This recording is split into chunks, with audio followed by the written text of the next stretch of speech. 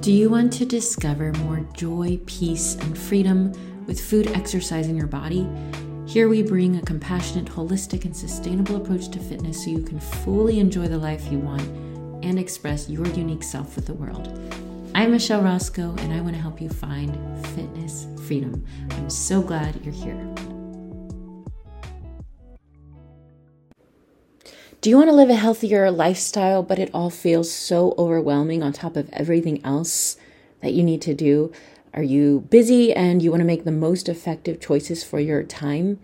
In this 4-part series, Enjoy Total Health, I'm going to be breaking down the 20% activities that will bring you the 80% of your results based on decades of experience, education, my own trial and error, as well as working with over 100 clients over 3 years. I'm giving you the most important tips you need to make to see the biggest improvements of your health. This was originally recorded this summer, 2023, and I want to share it with you. It was originally over 1 hour long, and I'm breaking it up into 4 parts: mindset, exercise, nutrition, and lifestyle, which are the most important things we need to address if we want to make big changes for your health. I enjoyed giving this, and I hope that you enjoy listening to it, that it's absolutely beneficial for you, packed full of value for you. If you enjoy the podcast and you enjoy this episode, please leave a positive review.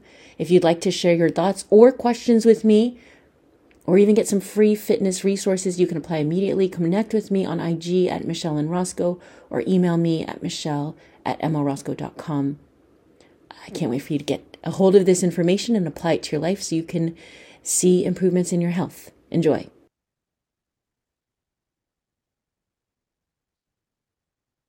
Exactly. The habit forming. And that's what in my main program, first few weeks, we just focus on doing something over nothing. And that's the main habit, is rather than going straight into the workouts, is just building that habit.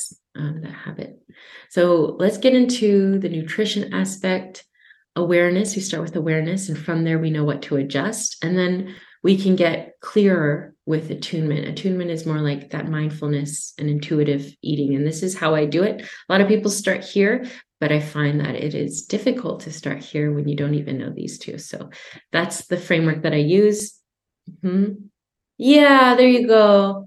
Exactly. Need to build that, because it'd be kind to yourself instead of, doing that push. That's exactly what I'm talking about, Anna. That's exactly what I'm talking about.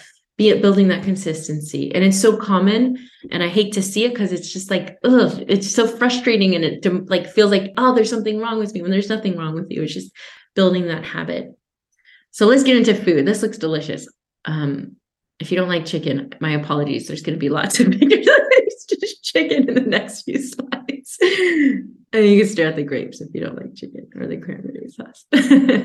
Okay, so this nutrition. Here we get into nutrition. Education is the first step. The more you understand about how food works and what good food can do for you, the easier it becomes to make healthy choices. Not from I guess I have to, I should eat this, but wow, this food can do this for me. That's incredible. I want to feel this way. I'm going to eat this. So education is empowering. Basically, food is a combination of chemicals that we put into our body for energy and function and pleasure. And when you can see it that way, it automatically kind of reshapes things into helping you make better choices. So there's 2 ways you can do this. One, have a beginner's mind. Be open. A lot of the times we come in with all this, I just want to say heavy crap around, food and what's right and what's wrong. And there's that stage where you're learning a lot, and then you just feel really confused because there's so much contradiction. But being willing to open your mind and learn what works for you. So with that is become a curious scientist. Nutrition is so individual, so you have to be willing to experiment with what works for you based on data, not just your feelings, but based on what you're actually seeing. And we're going to get into that next, but you'll always be figuring it out. So how can you have that attitude of curiosity when it comes to food? And it's going to be more fun when you do it this way too, rather than there's a right and a wrong. It's more like, what is the data telling me? What is the data telling me? So that with that, these are two tied together, is feedback. So you find what works and you understand, you get that education and you learn how to apply it to you. Like, because your body's individual. Nutrition is one of those things where we have some underlying principles, and I'm going to share them with you. But I'll share them in the next two. The last two are more practical, but nutrition is so individual beyond that, beyond those basics. Like what interacts in someone's body will interact differently. We have different hormones, different biologies. So it's important to learn about your own body and how things work for you. What kind of foods your body does well. And in my program, we talk about this, and we have like a whole month dedicated to working through this and some tips for that.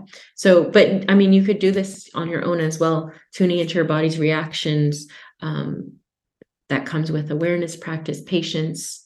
So if you can combine that scientific data and knowledge with the feedback that you're getting from your body, the better you'll feel. And one of the best ways to do this, and this is the practical part that I'm going to share with you, is practice awareness. Actually do it with a food journal.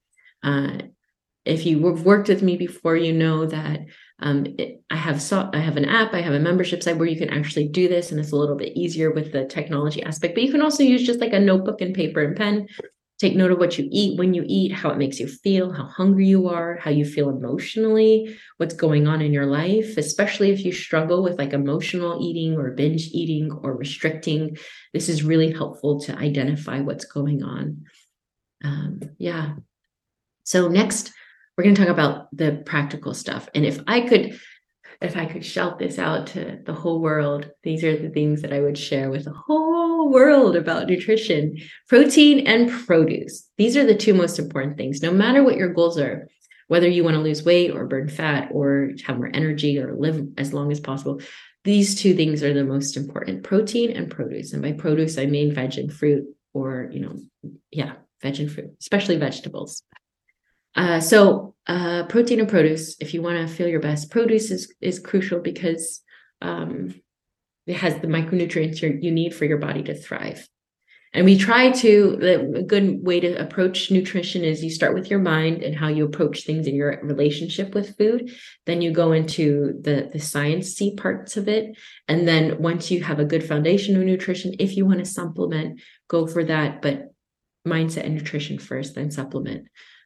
Before you down pills and stuff like that.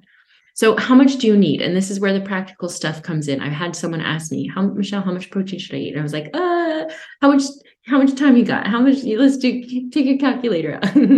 Everyone's different depending on your goals. But at a minimum, just think of it like, to survive and for my muscles to work and for my body to function well, think 1 gram of protein per your body weight in kilos. And in America, we go by pounds. So it's about half your weight in pounds if you don't know your weight in kilos.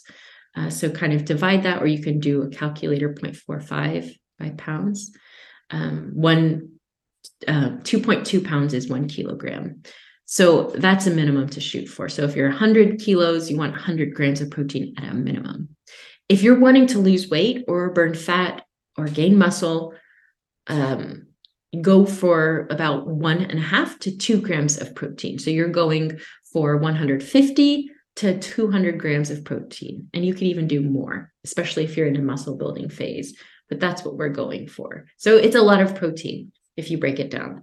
And then as for produce, aim for at least 3 servings of veg a day. Some of us barely get 1. So upping that vegetable intake, 2 servings of fruit, at least, and aiming for those vegetables and eating the whole, not orange juice or processed versions, which we're going to get into next one. So get as much variety as you can. Get the rainbow.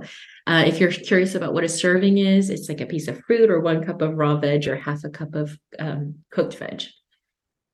So last one, whole foods. And this all ties in together. When we think of getting healthier, we often think of, starting a diet, getting on a diet, changing our diets.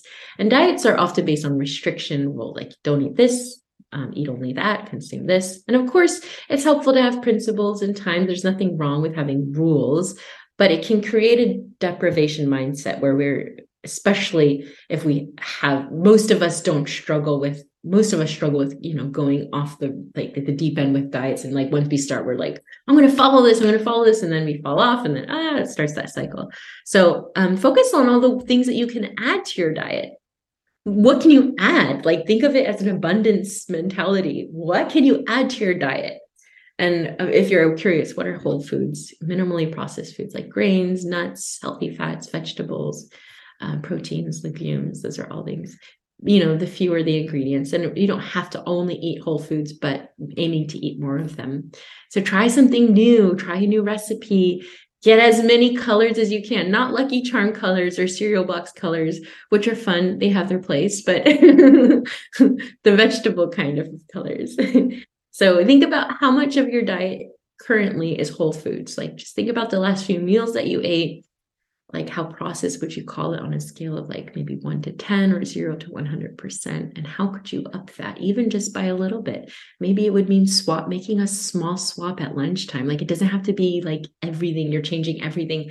How could you make a small swap that would just be a little bit better rather than perfect? What would just be a little bit better? You're going to make that improvement. And if you keep doing that over time, it's going to add up. All right. So that's the nutrition aspect. What did you learn there, or what was your biggest takeaway for that? I get so excited talking about this every time. It just energizes me. I'm pumped that to share this with you. But I want to hear from you. What was something that stood out for you? What do you feel like you need to work on the most? What do you want to put into practice with that nutrition aspect? Hey there, would you like to noticeably strengthen your physical and mental health in just 10 days over the Thanksgiving holiday, at least how we celebrate it in the US? Well, lucky for you, I am holding a squats giving challenge. We will start with 10 squats and 10 things you're grateful for in day 1, and we'll add by 10 each day, so that by day 10, you'll be doing 100 squats and listing 100 things you're grateful for, and it will feel relatively easy. It goes from November 15th to the 24th. How can you join? Go to the link in the show notes. Plus, if you complete the challenge, you win the chance to get the 30-day Healthy Jumpstart program for free. This is a win-win for you. There are so many other bonuses and exciting things along the journey. Go to the link in my bio to register. Can't wait for you to join.